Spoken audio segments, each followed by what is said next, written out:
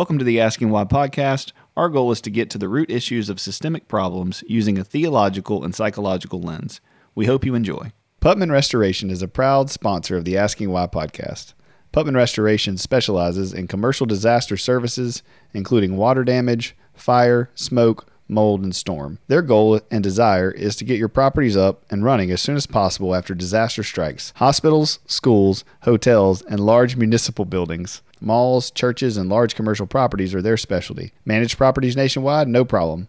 Putman Restoration services their clients nationwide. They are strategically partnered with elite restoration companies throughout the U.S. and Canada, giving their clients resources during disasters where normal companies would be tapped out. Trust the professionals at Putman Restoration when disaster strikes. Visit them online at www.putmanrestoration.com or give them a call at 318-453-5029. Welcome to the Asking Why podcast. I'm your host, Clint Davis, and today I have my friend Marnie Ferree on. She is a CSAT. She works out of Nashville at the Bethesda workshops, and she's an amazing therapist and counselor in person, and I've gotten to read her writings and be encouraged by her leadership and meet her over the last 7 or 8 years of being a CSAT now. And so I'm so thankful for your time, Marnie, and to get to talk to you today on the podcast. Welcome. Thanks. I'm really glad to be here. Awesome. Well, tell our listeners, so I know a lot about you, but tell our listeners kind of who you are and what you do currently, and then we'll get into kind of how you got into it. Okay. You did a great introduction. Thank you. I founded what has become Bethesda Workshops in 1997. Wow.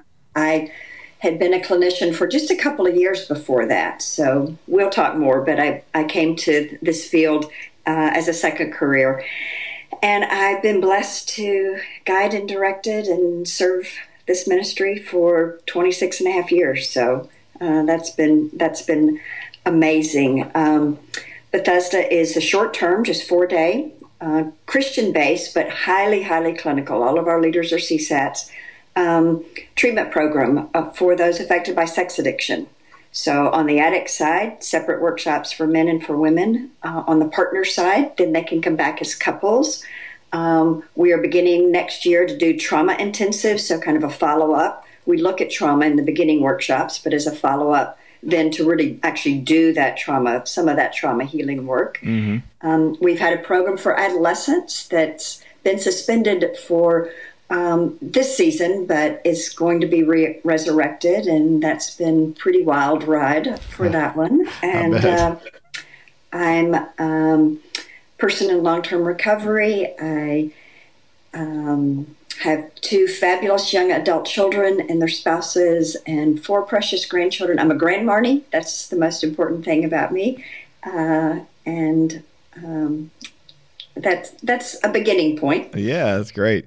Yeah, so for people listening, Bethesda is a workshop that is amazing. And so we're able to, go or send people who are struggling with sex addiction, whether that's porn addiction or betrayal trauma or affairs or, prostitution. There's a whole wide thing. And I know most of you have listened to our podcast before on a lot of those topics in the CSAT discussion.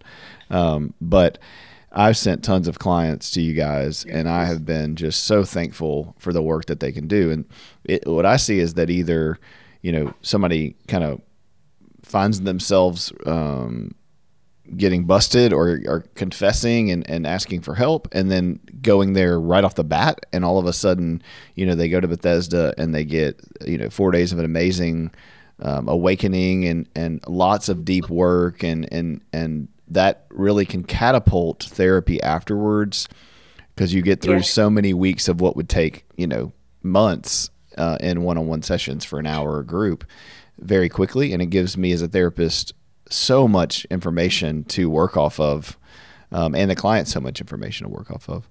Or I've done it where I've seen people for a while, they're doing well, but they haven't given me all the information, or we haven't figured it out. And then another relapse happens, or more relapses happen, or they just get to a point where they're like, I need some deeper work and more than you can give me in this season. And so they'll come in the middle of kind of treatment with me and come to you guys. And then the same thing will happen. They'll come back with just all these things, right. And even if we've done a trauma egg, or even if we've done it, doing it in the communal people doing, working together, hearing other stories, and everybody going through that together has been just an amazing, process. So I thank you for all the work you do. And it really, it saves people's lives for sure. Oh, thank you. That's a great marketing description. You're hired. Yeah. We do want people to know that it's an intensive is helpful wherever they are in the journey. Sometimes people in the beginning think, well, I'm not that bad. I don't need an intensive. It's just pornography or just have one affair or whatever the thing is. And we encourage people to think about you can do this the hard way or the hardest way, because there's not an easy way. That's right. And the easier way is to get tons of information up front, just like you described.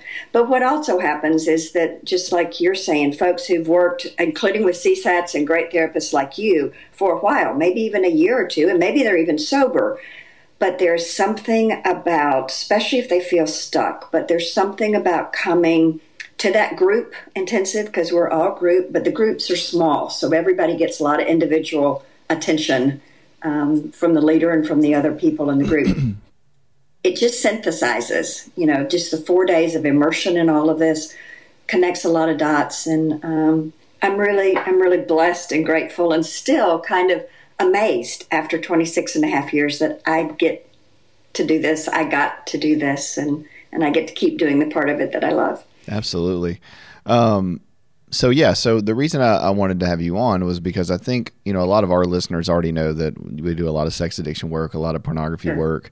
And then I just recently released a book on trauma and sex addiction and all those things and sexual neglect is the word that I'm trying to, get out there. And in your book, Out of the Doghouse, and in the work that you've done, I think you do a great job of explaining, so much about sex addiction from a Christian perspective. Right. And I still think we have a lot of work to do within the church of having these conversations and bringing it to light. So tell me your story. What got you into, and we'll get into the book and kind of the Christian, that's what I'd like to talk about, is more of like a Christian ethos or ethic around sexuality and recovery. But I think your story kind of plays into that. So if you wouldn't mind telling your story and kind of what made you get into CSAT work and how all this came about.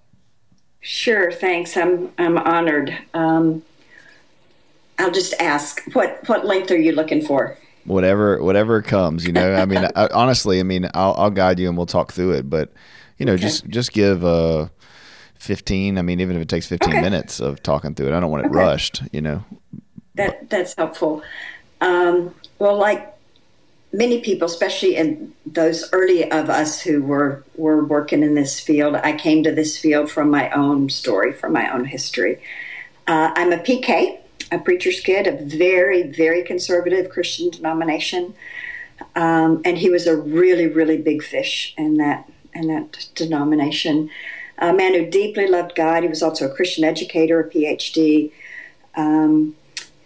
Just kind and generous-hearted and wonderful man in so many ways, and also someone who struggled with sex addiction all of his life. So I came to this from growing up in an addictive home, from knowing that the stuff that I saw on the inside, the pornography, the inappropriate relationships, didn't match this public persona. And that's like the hallmark of addiction. Yeah. And very common.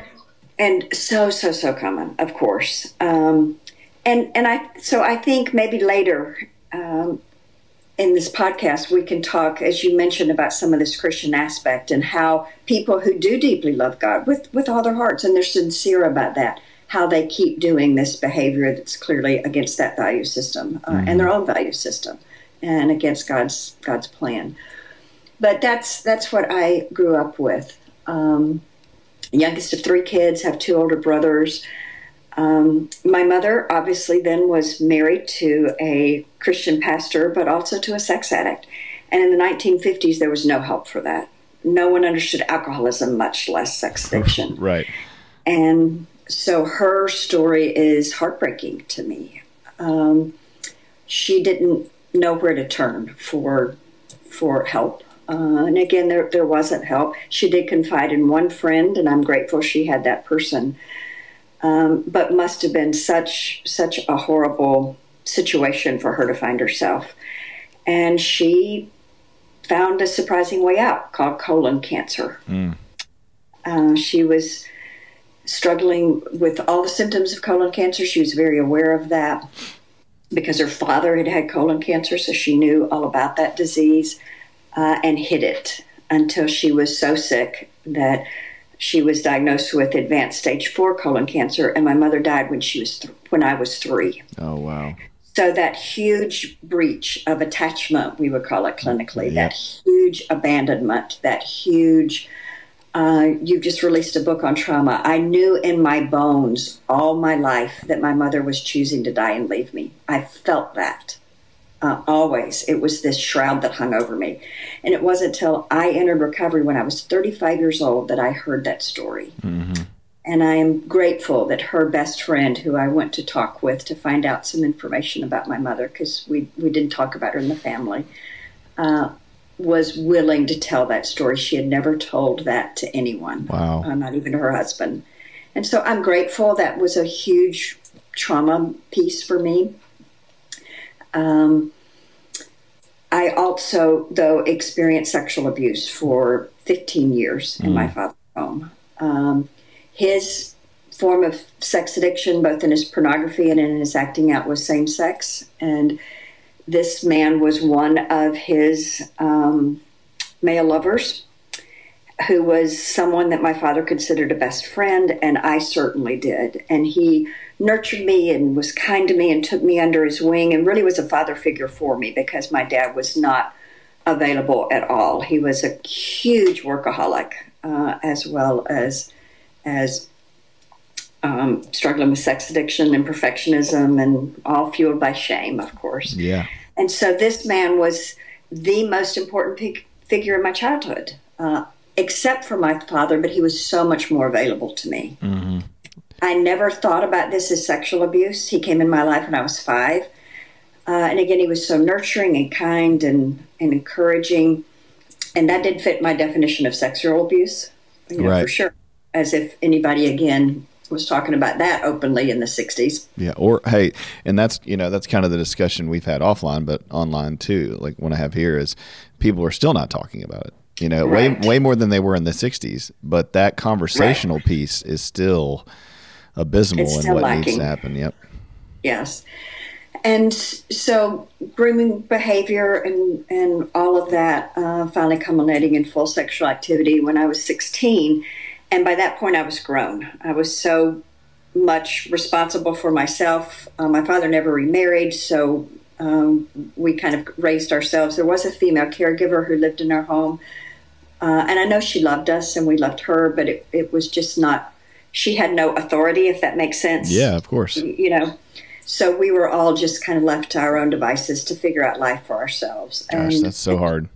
And all of us actually coped, generally speaking, by going on that very overachieving side. Again, shame-driven, just like our dad. But that was certainly me. But the promiscuity, which began for me when I happened to come upon this man and my father being fully sexual, door open, late at night. I was walking down the hall to my bedroom, and that broke me. Was so confusing, kind of put some puzzle pieces together because the pornography I had found was same sex, but I still didn't quite make that connection right until that night. And I so wanted to be chosen and became promiscuous, seeking love, seeking what I had with this man, which really wasn't about sex. It was about attention and affection and encouragement. And I found on this good Christian campus, there were a ton of guys who were willing to be nice to me if I'd just be sexual with them. Right. And I was real willing to be sexual with them if they would just spend some time with me and tell me I was okay. Yep. So it's the classic setup for sexual addiction, for sex love, for confusion around intensity and intimacy, and for all of those things. I mean, mine was as textbook as they get until more recent years, and the internet opened another whole generation who maybe don't have this kind of trauma, but just the chronicity of the internet, the content, the hugely violent content. All of that is pulling them in. But my story is just this classic trauma-driven of abuse.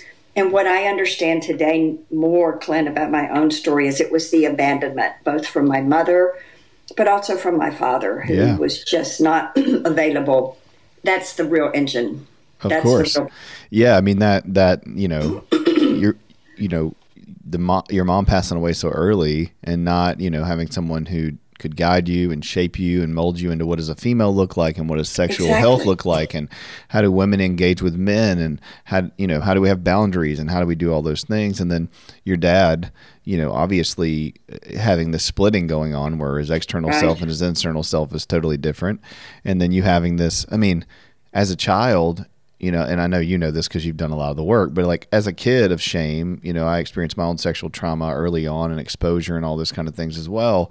It's like you project onto yourself as a young adult or an adult that you should have known better or you should have saw the clues or, you shouldn't have liked those things. But when you're a child and you have this huge deficit, you'll go to anything for the emotional need. For the connection. Right. That's why we call, sex addiction an intimacy disorder. Intimacy disorder. Yeah. Yes, absolutely. We as a culture, and especially in the church, the word addiction is so dirty and so bad and so, in some ways seen as uncontrollable and all these things. But intimacy, we all get that we're looking for connection and we're looking for intimacy. Right. People just, have so much shame around it that we just can't talk about it. So I'm very proud. I know you've told your story a lot of times, but I know also, it's always takes vulnerability. So I really appreciate you sharing. And thank you. Yeah. I've been blessed. God's call to me, it was very clear. Don't claim that it was audible, but it felt that way. Mm-hmm. From the very beginning of this story, when I was in full-blown addiction and suicidal and finally got some help, was to tell the story. So I've gotten to tell the story thousands of times, and it always is meaningful to me. Good. So I'm grateful for the opportunity. So I had to set up, for sex addiction. I married very young with a man who worshiped the ground I walked on. Ooh. And he stuck to me like Velcro, which felt like love. Again, from my story, from the attachment, from codependency and all that stuff. Yeah. All of that. A nice guy, a good guy, another man who loved God and had a good heart, but we had zero skills for relationship. And I had such unrealistic expectations that now that we're married, we're 20 years old, which is crazy, but it's what we did. And therefore sex is not supposed to have the shame. I thought that then everything would be fine. And I thought that he could fill a black hole inside. Mm-hmm. I didn't quite have the language for the black hole, and I for sure didn't have the word shame. I just was hoping he would make me okay with me. Right. And of course he couldn't do that. And he came from a very different looking, but an equally abusive, abandoning environment. We were heat-seeking missiles about that. And so he had his own unhealthy coping, and pretty soon that marriage was in a lot of trouble. Counseling was not a thing in the early 70s, late 70s either. And asking for help was absolutely not a thing in my family. Mm. So we decided in our own best wisdom that we would divorce. And it would have been an easy divorce. We didn't have children. We didn't have any assets particularly. Pretty mutually agreed that was the right path. But, oh my goodness, it rocked my father's world. And a lot of spiritual abuse about that. People literally knocking on my door, sweet little gray-haired, blue-haired church ladies at 8 o'clock on Saturday mornings telling me I'm going to hell for getting a divorce. Mm. And finally, my attitude from all of that, my father publicly disowned me, disfellowshipped me, insisted my brothers be a part of that. Just so much stuff was kind of, God save me from the Christians. How has this been helpful? And decided I would go on, of course, pull myself up, as was very much valued in our family. And I did, and very quickly met and married a second time. Another good man and kind man, very different personality-wise from my father or my first husband. I didn't realize I jumped from the ditch on one side of the road to the ditch on the other side of the road. He just looked so different. And again, he seemed very into me, which fit my "I so need to be chosen" theme. He had been married once before. He and his first wife had divorced. They didn't have any children. He's 10 years older than I am, and he said he had been single for 10 years, so he'd had a couple of significant relationships waiting for the right woman. And I'm like, and you pick me. Yeah. It was the happiest and healthiest relationship of my life till I entered recovery. I mean, he was a good man. We did life together really, really well. Just all the practicalities of life and just attitudes about money and child raising. We had 2 children pretty quickly. And I was faithful to him.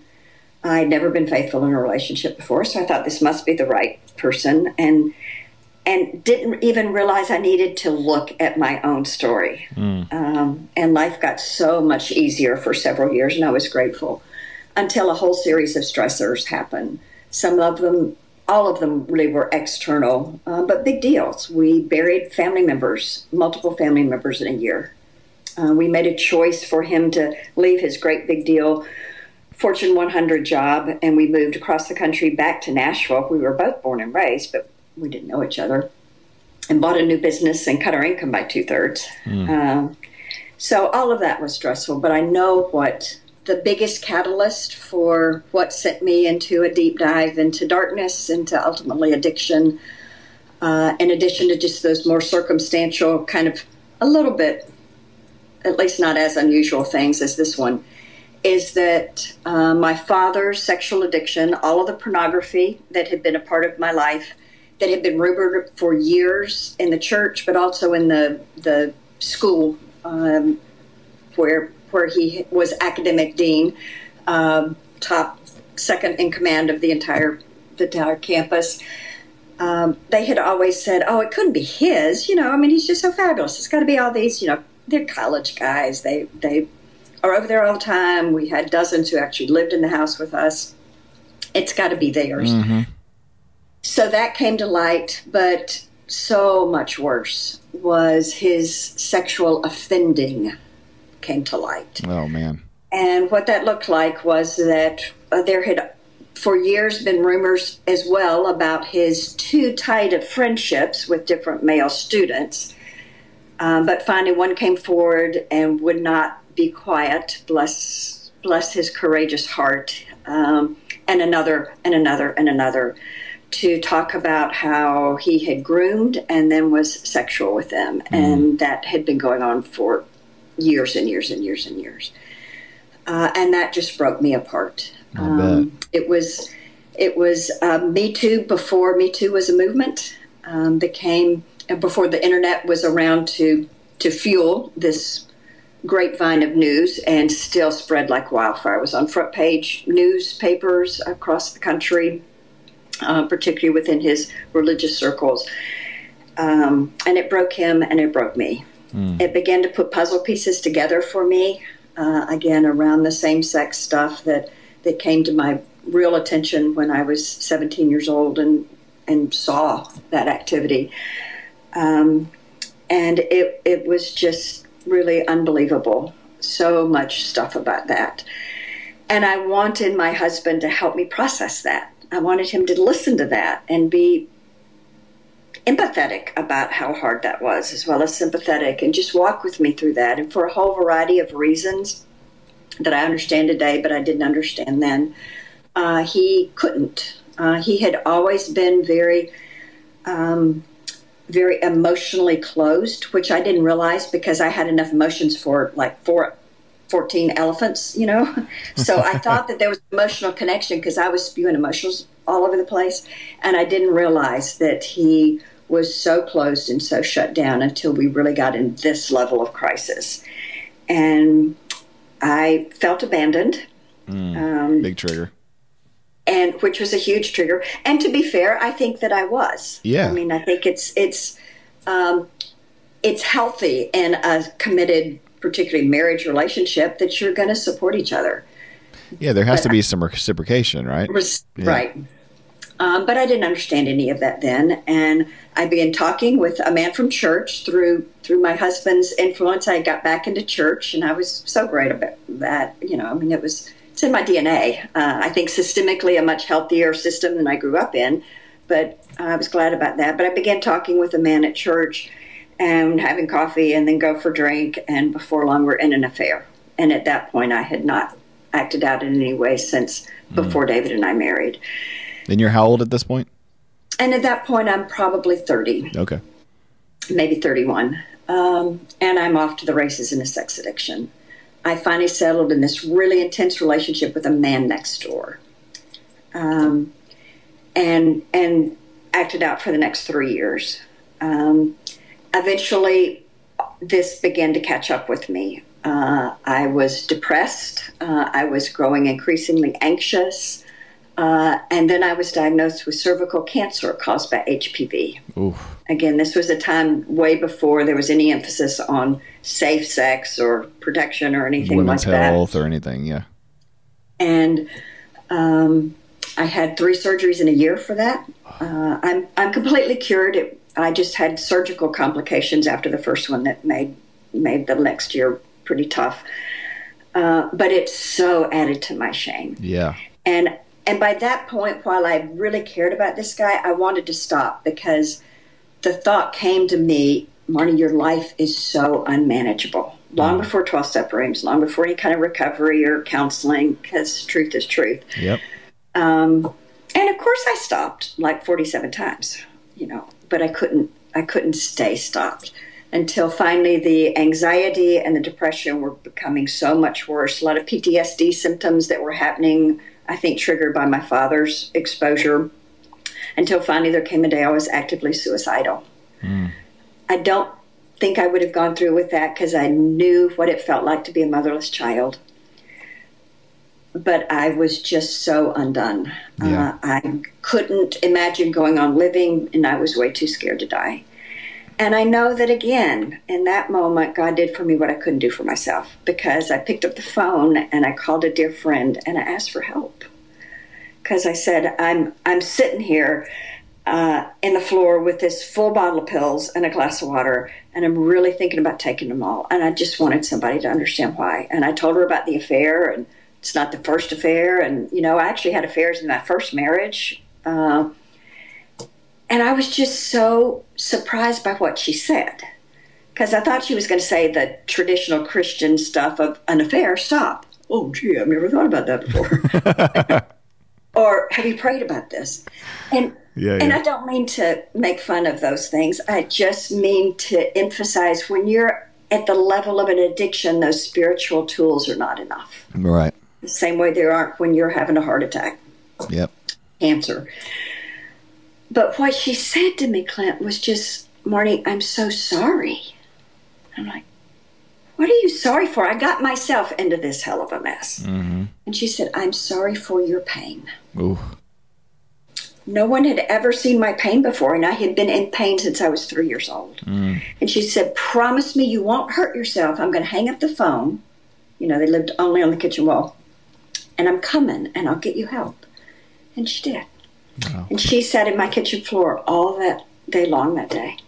And she heard my story. And she was the first one who said, Marnie, you didn't lose your virginity at 16 to this guy. She knew our family well. She'd had Thanksgiving dinner with him. He had been attached to our family at that point for 25 years. Mm-hmm. She said, that's sexual abuse. I'm like, what? And finally she said, I'm working with a Christian counselor and I think she could help you. And I'm like, oh, hell no, not a Christian counselor. I hope I can curse on your podcast. What can I? You can say hell no, that's fine. And I said, no, I can't do a Christian counselor. The thought of telling this again after what had happened with me before and the spiritual abuse, I just said no. And she said, no, I promise she's not like that. I think she could help you. Yeah. And within a week, I was sitting in this dear Christian counselor's office, who in 1991 was one of maybe 24 people in the country who had trained with this young up-and-coming researcher clinician named Dr. Patrick Carnes. Wow. God is faithful. And she knew, because Patrick was teaching this from the get-go, how to frame my story. She knew to look at the trauma. She knew that was what was fueling the acting out. Am I a sex addict? Yes. I don't bluster at that label, though of course I did in the beginning when we began to have to look at that part. But she knew that of all of these trauma pieces, and Dr. Lori Moss saved my life, and I'm grateful for that. I believe with all my heart that when we, as hurting, wounded, addicted, or in partnership with somebody, are ready really for help, that God provides it. And God did that for me through Dr. Lori Moss, who had trained with Patrick Carnes, through her understanding of the trauma-driven nature of my acting out. And she knew how to help me, and she walked with me. And I'm so, so, so grateful. And so that's what launched me. It was coming out of her office the first time that God said, you get to be my missionary to women especially. Yeah. And you get to tell the story. And I've gotten to do that ever since. And it's ultimately amazing. Went back to school and got a counseling degree. I actually was a journalist during this whole period and all of this media coverage. So that was interesting. I bet. And founded what ultimately became Bethesda workshops. That is so incredible. And I've heard your story before, but not live and in person. And I think, like you said, the thing that's beautiful to me about that is that, you know, your story does fit a very typical clinical kind of narrative that is just thousands of people, millions of people. Yeah. I mean, in my opinion, almost everybody to some degree, and not that it's that intense nowadays with kids, because I think the sexual abuse is still very, very high, but I think you kind of mentioned this, a lot more of the kids today are being exposed to porn and social media and adults through images and through videos and through online. And so there's maybe less physical face-to-face sexual abuse. I don't know that stat is true, but there's a lot more of the online exposure. And so a lot of them are addicted and getting into sex addiction and becoming intimacy disordered strugglers. And their origin story isn't a person at their house sexually abusing them. It's being exposed to porn. But I agree. But I think, I'm 40 and my childhood and what you're describing was very similar. And so it's interesting, this age gap where really, right, if you're 27 or younger right now, or 30 and younger, it's an entirely different world than what we experienced and 5 generations before us experienced. And I think in my book, Building Better Bridges, what I'm trying to get people to see is that exactly what you said in your story, which is that there's the ACEs score, which is physical, emotional, and sexual abuse, and then physical and emotional neglect. That what's missing in that conversation is that childhood sexual neglect. It's the conversations that should have been taking place around sexual development, consent, body safety, gender identity issues that every single human being on the planet goes through. And like you, I spent, probably 20 years thinking it was all my fault, and I enjoyed things, or I initiated things, or I should have said something or done something differently, and feeling so much shame. And it wasn't until I sat with a therapist and they were like, oh no, like that shouldn't have happened. Right. That for the first time a light bulb goes on and you're like, and so, I think your story is beautiful because, and I know you do this in all your clients, but like as a Christian counselor, this last year, and maybe this will hit you like it hit me, but this last year, this theme of, obviously helping people get recovered. And then lots of people go, well, I want to help other people. Right. They might not take it as far as we have in some ways, but they start in their church or in their youth group or in their, college group or wherever, just having conversations and sharing their story and beating that shame.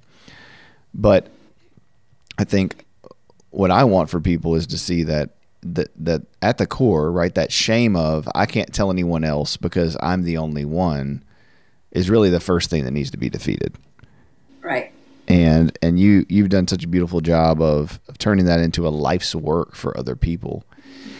And last year I was reading this passage in Matthew where it talks about the veil being torn and how the veil's torn, and then Jesus is resurrected, and it said, and many of the saints who were in the graves rose from the dead and walked around, and many saw them, and they entered into the holy city.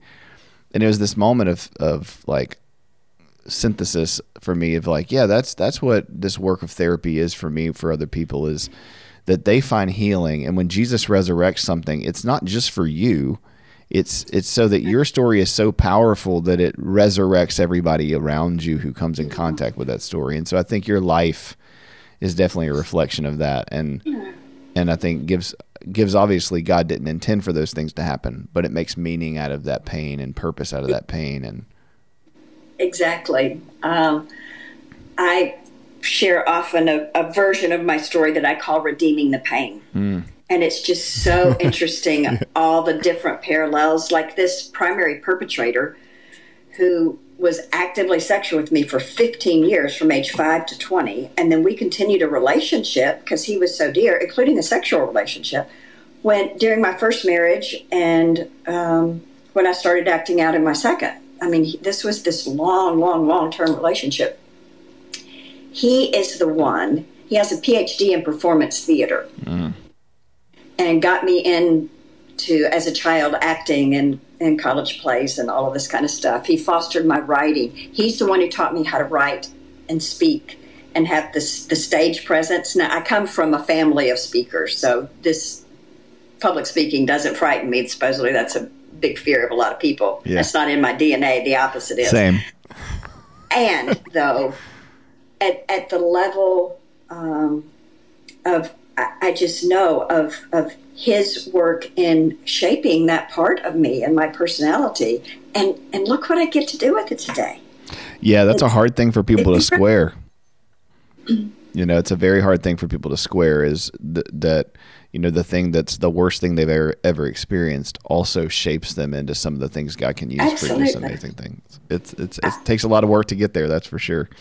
It does, but gosh, it's such a wonderful place to be. Oh yeah, and it's true. It's true. It's absolutely true. Yeah, it's beautiful. The other thing I was thinking was, you know, within your story is just the common theme of the splitting within the Christian world, especially for men. And nowadays, I mean, it's now the porn addiction stats are almost the same in men and women, which is crazy. Yes. But and we could talk for hours about why that is. But I think ultimately, yeah, the question you had, I wrote down, was, how do we, people listening to this who maybe don't struggle with not sexual sin, because I think we all do, maybe are blinded to their own ability to sin in that way, or just don't have a proclivity to maybe pornography or some of these more hot, right. There's things that are like, hot button topics that people would look at, especially I think women, would look at and say, well, I would never do that. That's disgusting. How could they? And how could you as a Christian man who's a pastor or a leader ever look at something like that? Can you maybe speak to some of that in your work and what you would say to somebody who asked that question? I think there are two branches of the answer. I think the first is clinical. That's part of the escalation of this issue. That, and again, as you were well mentioning, the internet has just brought the tsunami of this, because the average free porn that your 12-year-olds, for sure your 15, 16-year-olds are seeing, is not the free porn of our childhood, whether it was print or, to you probably to some extent, online stuff. Yep. This is unbelievably violent. Yep. This is a whole different ballgame. You can't even find softcore porn online. Like you can't even find like what you would find on Cinemax on the internet. Yeah. So that's a difference, and so that escalation continues into the novelty. That's how our brains work. I'm sure we could talk for hours about the neurochemistry and neurobiology of all of that. So there's that part of it. Always seeking the next high, always wanting the next new novel, titillating thing. So that's part of it. Yeah, and so it didn't start that way. I think I hear you. Like what I would want people to hear is like, if you don't understand why a 35-year-old or a 25-year-old minister could look at pornography, it's that they didn't decide yesterday to start looking at it. True, and people that age, they're growing up in this incredibly sexually saturated culture. Mm-hmm. You can't grow up in our culture without being exposed to so much sexual content, and to some extent sexual information. Yet, as you were talking earlier, it's not balanced with accurate information. You know, the teenagers today, there are classes and research being done to try to teach 14 to 17-year-olds that this stuff they see on pornography is not how real people have sex. Right. You know, there's not the accurate information, much less the values, real discussions about all of these things that you mentioned earlier about how to be a person, how to be a gendered person, what is healthy sexuality, what is intimacy, because we equate that with sex, which those don't necessarily go together. Right. And for sure, intimacy is so much bigger than anything sexual. So it's a double bind. It's like putting somebody in the middle of the tsunami and then telling them don't get blown away. Right. Because that's all the church says. Don't do this. Mm-hmm. Say no. Stop the sexual stuff. That's wrong. Save that for marriage. Yeah, and you shouldn't even desire it, right? Like if you're a Christian, you shouldn't even have any sexual interest or deviance, right, or anything. Yeah. Or anything. You shouldn't masturbate. And you're looking at this. You know, here's a 15-year-old. Just the lack of awareness of human development and all that kind of stuff. So it's a huge setup for failure, mm-hmm. for challenges that just the culture is doing. And then I think the Christian standpoint, a little bit we've talked about that, of just the church not really leaning in beyond condemnation and judgment to provide healthy information, safe places to talk about this. But then there's also, it's just the nature of addiction. It is addiction that keeps, generally speaking, otherwise principled people from making good choices. Because they're not making choices in the moment. Sure, it all started with a choice to have the first drink or the first cigarette or to first look at porn. Not just being exposed to it, but just, hey, let me. What is this? You know, those are generally speaking the first choices, but they take on a whole life of their own in the cycle until it becomes truly compulsive. I keep doing what I don't want to do despite my best efforts to stop. Yeah. Sounds a lot like Romans 8 to me. Yeah, it does. One of the things that I think I try to write out in the book is I give a lot of vignettes or stories of people, you know, general ones, nobody specific, but sure. You know, I propose, and I use a very extreme example of somebody who would view child pornography or who has offended, right? And I kind of take them through just a very quick, you know, one pager of like, this is what this person's life looked like. And, you know, and I kind of lay it out and I say, at what point in the story do you go and ask for help? Right? If you're 13 and have been sexually abused and seen pornography and no one's talked to you about it, and then you find yourself being attracted to younger children, in what world are there people around you who you can go tell that to? Right. And then now you're like, okay, I just won't do it. And then at 17, you're like, oh man, I'm wanting to act out with this kid that's at my house, but I'm not going to do it. And then at 22, you're looking at child porn. And then at 25, you're in a church and then you're harming people. At what point in that story, if you went to another person in your life and said, hey, I'm having these feelings or these thoughts, would they be like your friend who came and sat in your living room? Or would they be like, well, you're disgusting and awful and this is illegal and you're going to jail? And that's an extreme version of the same story for men and women who are Christians who have struggled with porn or lust or sexual things. And it's not abusive, like it's as far as children, it's just heterosexual or homosexual desires. There's no anything illegal. It's kind of what everybody's doing around you in the culture, but your values are being compromised. Who do you go to and say, hey, I've been sleeping with this guy, or I've been acting out in this way, or I've been looking at this type of porn, please help me. And your brain's like, oh, that's a safe choice, right? Like that's going to go well. Like, so it's like, we're all a part of this. Like, we're all a part. Our stances and our postures and how we talk about men and women at church and sex and those that commit adultery and those who look at pornography, everybody who's listening to this, the way you talk about it and the way you engage in that in a non-graceful way is a part of why people don't share. Right. It just fuels the shame cycle. Yes. And that doesn't mean it justifies the behavior. There shouldn't be consequences or accountability. By all means, there should be. But I think, man, we've got to, in the church, have a better educated stance on these things and use the science and use how God has revealed to us that our bodies are made and wired, and teach, an ethic around healthy sexuality without shame. Right. Because for me and you, and for so many people listening to this, they've never even had this conversation out loud with a person. Right. And that's what, fuels just being out of control, is that there's so many layers between you and self-control. Right. And would you say, like, the opposite of that in recovery is just being aware that, like, okay, it's not my fault that my dad abused me or that I got exposed to these things, but now it is my responsibility to, have the layers between me and the behavior. And so we call it like a 3A circle exercise, know what the yellow light, green light, and red light behaviors are. And it is my choice to wake up every day and choose to look at that and accept, share that with other people, have accountability, work through those things. I do agree with that. And I also agree that even doing those things will never be fully successful long-term without looking at the underlying stuff. Of course. Yeah. I mean, that goes back to the trauma. I mean, I think, and even in the CSAT world, since I've become a CSAT, there's been more conversation about that. And as a clinician, more people going, okay, what do we tackle first? Like, all my therapists, we have 4 or 5 CSATs or PSAPs at my office, and we're staffing cases. And they're like, okay, what do I tackle first? Like the trauma or the sex addiction, or, and it's just this, like, all of it. Right. Yes.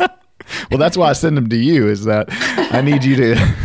Well, because we have the setting and the container to be able to kind of look at all those different pieces at once, which is real hard to do in a 1 hour a week outpatient setting. 100%. And I think, man, the reason I think what you do is so important, and we can talk offline about this, but I need to come and sit through a 4-dayer with you guys too. I know y'all let clinicians come in and do that. We'd love to have you. But I would love to do it because, one, just for my own work and my own, orientation to my own trauma is always good to do that kind of stuff.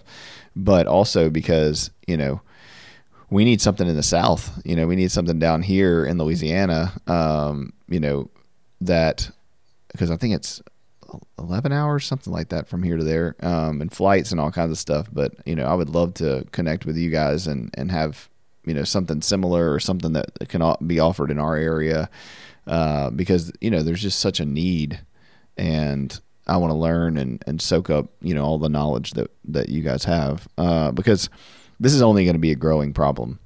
Right. And as Christians, like, as amazing as you guys are and as packed as you are, that's the truth, right? Is that you're packed. You're always booked up. There's tons of things. And, I think my hope is in the next 5 to 10 years, more people like you, more people like me, more people who have stories get into this line of work, whether through a pastoral lens or through a clinical lens, because, man, we are in trouble,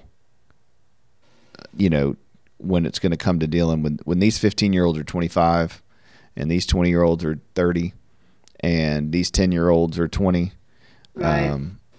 We're doing very little in prevention.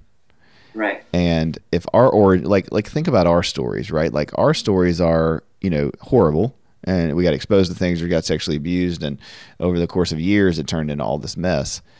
But that's limited exposure in comparison to what these kids are getting on their devices and in their hand and with each other today. That's absolutely true. And the culture, again, is even so much worse than when we grew up. So there's solutions, and they're risky ones for the individual, both who needs help, but they're also risky ones for the church, because helping this problem requires also looking at oneself. What do I know about healthy sexuality? What has been my experiences? do I have truly a vibrant, connected, intimate marriage or that's relationship?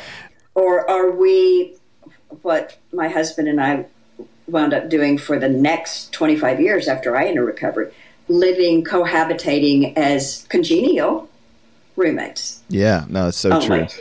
I couldn't do that anymore. Yeah, I mean, it's impossible. Because that's the rest of the story that we didn't get to. That's yeah. okay. Well, I'll have you back on. This has been a great conversation. Have you read Our Bodies Tell God's Story? Have you read that? I don't think so. Tell me about it. It's Christopher West, and he basically took John Paul II, I think, one of the popes, did like a 15 session course on basically a bunch of writings on healthy ethics and Christianity and sexuality. And I'm not Catholic, but the material was so good, and so he put it into a book, and it's just talking about redeeming this idea of what sex is for and what intimacy is for, and I found it to be very, very helpful. And again, like any book besides Scripture, I don't take it as 100% true or like nothing's perfect. But it's been really good, and there's several others that are out there. But I think the point you made was great, is that we have to start with our marriages and our homes and going, okay, what's my view of these things, and what do I actually think about it, instead of avoiding it because it's uncomfortable. And one of the things I've been telling a lot of my clients and just friends is, like, if you find yourself, disinviting God into the room, right, when you're about to have sex, or when you're about to act out, or when you're about to look at something online, when you don't feel like you can pray during sex or through sex or around your sexual issues and talk to God about it, that's the first, sign that there's some deep pain and broken view of it. Because, sexuality is given to us to worship and to find connection and intimacy and all these things. And that's just the opposite of what the world is teaching us, about what sex is. Right. But I also think we need to back up even way before sex and just teach people and teach homes just what are principles for healthy living and what are principles for healthy relationships. Oh, definitely. Yeah, sex is just a byproduct. Of communication, in terms of getting rid of these unhealthy rules that govern systems, the boundary stuff, to really teaching people how to be intimate in a family setting, how to show up with authenticity and vulnerability. Yep. That's because good. If we can't do that in other ways, when it comes to such a big deal thing as showing up with God in that vulnerability and then asking God into these deepest secrets and areas of our life, we're flat not going to do it. Yeah. Somebody can tell you, 100%. You need to pray, around these things, and they're like, oh, no. Right. No, you're right. You said something like, it's almost impossible to, allow a person to go through this culture without, seeing all the sexual content. And it's like, well, yeah, it is, if you don't get back to the basics, like you're saying. If you start as a family, and that's what I'm really calling people to. I have two boys, they're 6 and 9, and so we're in the midst of all of this stuff. And nothing's perfect, but because of like limiting screen time, because of not having iPads in their hands, because of knowing how to have conversations, compared to so many of my clients and compared to so many people that message me and call me all the time, they aren't limited in their exposure and their hypersexuality and their view of those things. While at the same time, we have more conversations about your penis and erections and where babies come from and all those kind of things. So it's this balance of, we don't want to expose them and take this crazy stance of like letting them watch all these things, but we also don't want to hide away like literally what they're going through. They're literally growing human beings that are growing into sexual beings and into puberty. And so we have to do a better job of having those conversations, those difficult talks, because that's really, in my opinion, the root of all of this stuff. Absolutely. And that just warms my heart, Clint, because the church and to some extent society is doing a better job about preaching against, the unlimited screen time. Sure, and porn and all of that stuff, just generally in the culture. So good for them. and almost no one is coming around. That's just the beginning piece, because it's still going to be out there, and they're still going to get exposed to all this. So to give them proactively from very, very young, my guess is, from what you've described, y'all didn't start talking to your kids about this stuff when they're 6 and 9. You started when you were teaching the toddler the parts of their body. I mean, 2, 3, This is a lifelong way of engaging life and relationships in your family, and that's what we need, and that's the piece I think that is still vastly getting underestimated and ignored. 100%. I was at a conference. I can't wait to put the video on. I'm waiting on them to send it to me.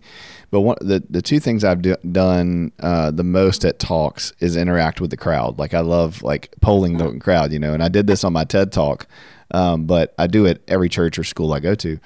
But with teenagers, I was at a conference and there were about 7,000 people at it, and they gave me 3 sessions. And then I think it was the second session, I told them to turn the house lights on. I said, hey guys, turn the house lights on. Let's see the crowd, right? So there's a huge crowd of people. I said, I want you to put your hand up in the air if you have a cell phone, right? So of course the entire room raised their hand. I said, keep your hand up if you have Snapchat or TikTok. The entire room has their hand in the air. I said, now I want you to keep your hand in the air if your parent taught you to use your phone or social media. And the sound of woof, and I look and I'm like, there's 10 people with their hand in the air.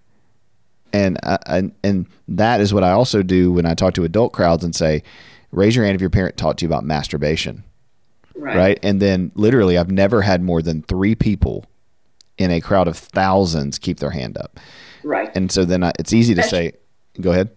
Especially women. Oh, 100%. Yeah, 100%. Yeah. What do you mean? Women don't masturbate, Marnie? Of course not.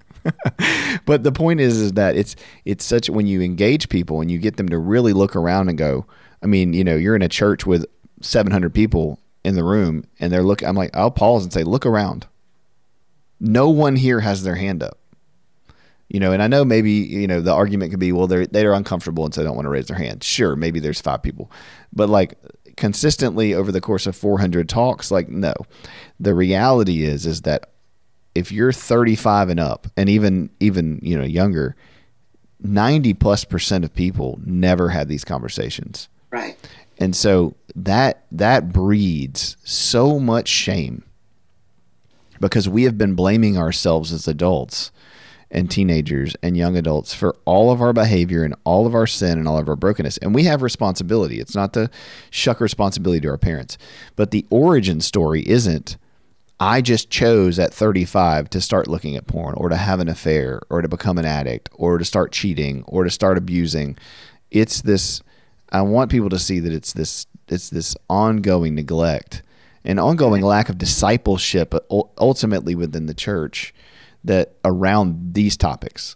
We don't neglect everything, but this area, these things are so important. And I think if we can start to stop divorcing our sexual ethics and our developmental ethics and our biology and all these things from everything else, we have a chance. But now we have the phone and the internet and it's just we have to do something about it. Right. So anyway, I know we can go for days for that. Look, I love your work. I love all the things you do. I hope that people listening to this will check out Bethesda, and if they're struggling, that they will go and sign up and reach out to you guys and visit, because it's life-changing. And I hope that I have tons of clinicians that listen to this. And if you're listening to this, check out Bethesda. If you're working in sex addiction and you're not a CSAT, or if you are a CSAT, really, really stop and think about how important it is to get your clients and your people to go dive into these things. It's reasonably priced.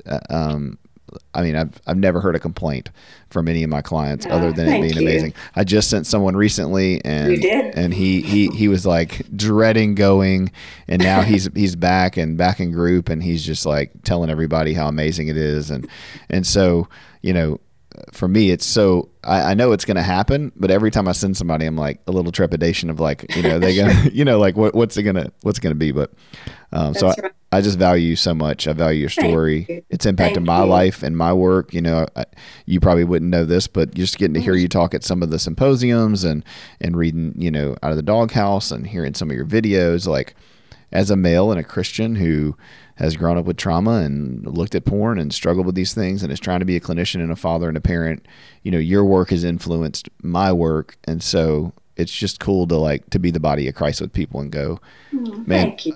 So, as much as I hope my trauma is making room for other people, yours has for me. And so thank you for what you do. Thank you. And I appreciate those kind words. That's exactly always my hope, that it's not about me. It's about pointing other people both to a very loving, gracious, pursuing God, and to help that's available. So well, you do it very well.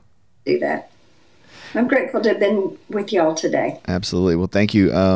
Check out Marnie at Bethesda. Is there any other links or ats or social media things that you'd want to put out there? Bethesda does have an Instagram account, and we have Facebook. So all of those are on our website, BethesdaWorkshops.org, or links to those. And then Marnie's book, Out of the Doghouse, is awesome, and it's on Amazon. And right, it's on there, co-authored with Dr. Rob Weiss. Right. The original book. And then, my seminal book for women, No Stones, Women Redeem that's right. Sexual Shame. So an early work about women's struggle with sex addiction that now is published by InterVarsity Press. So it's kind of an oldie, but goodie. The original one came out in 2004 and got republished by InterVarsity in 2010 or 11. But it's just about these core principles that we're talking about, but the pronouns are right for women. That's awesome. Well, look, I thank you so much, and thanks for listening, guys, and God bless y'all, and have a good week.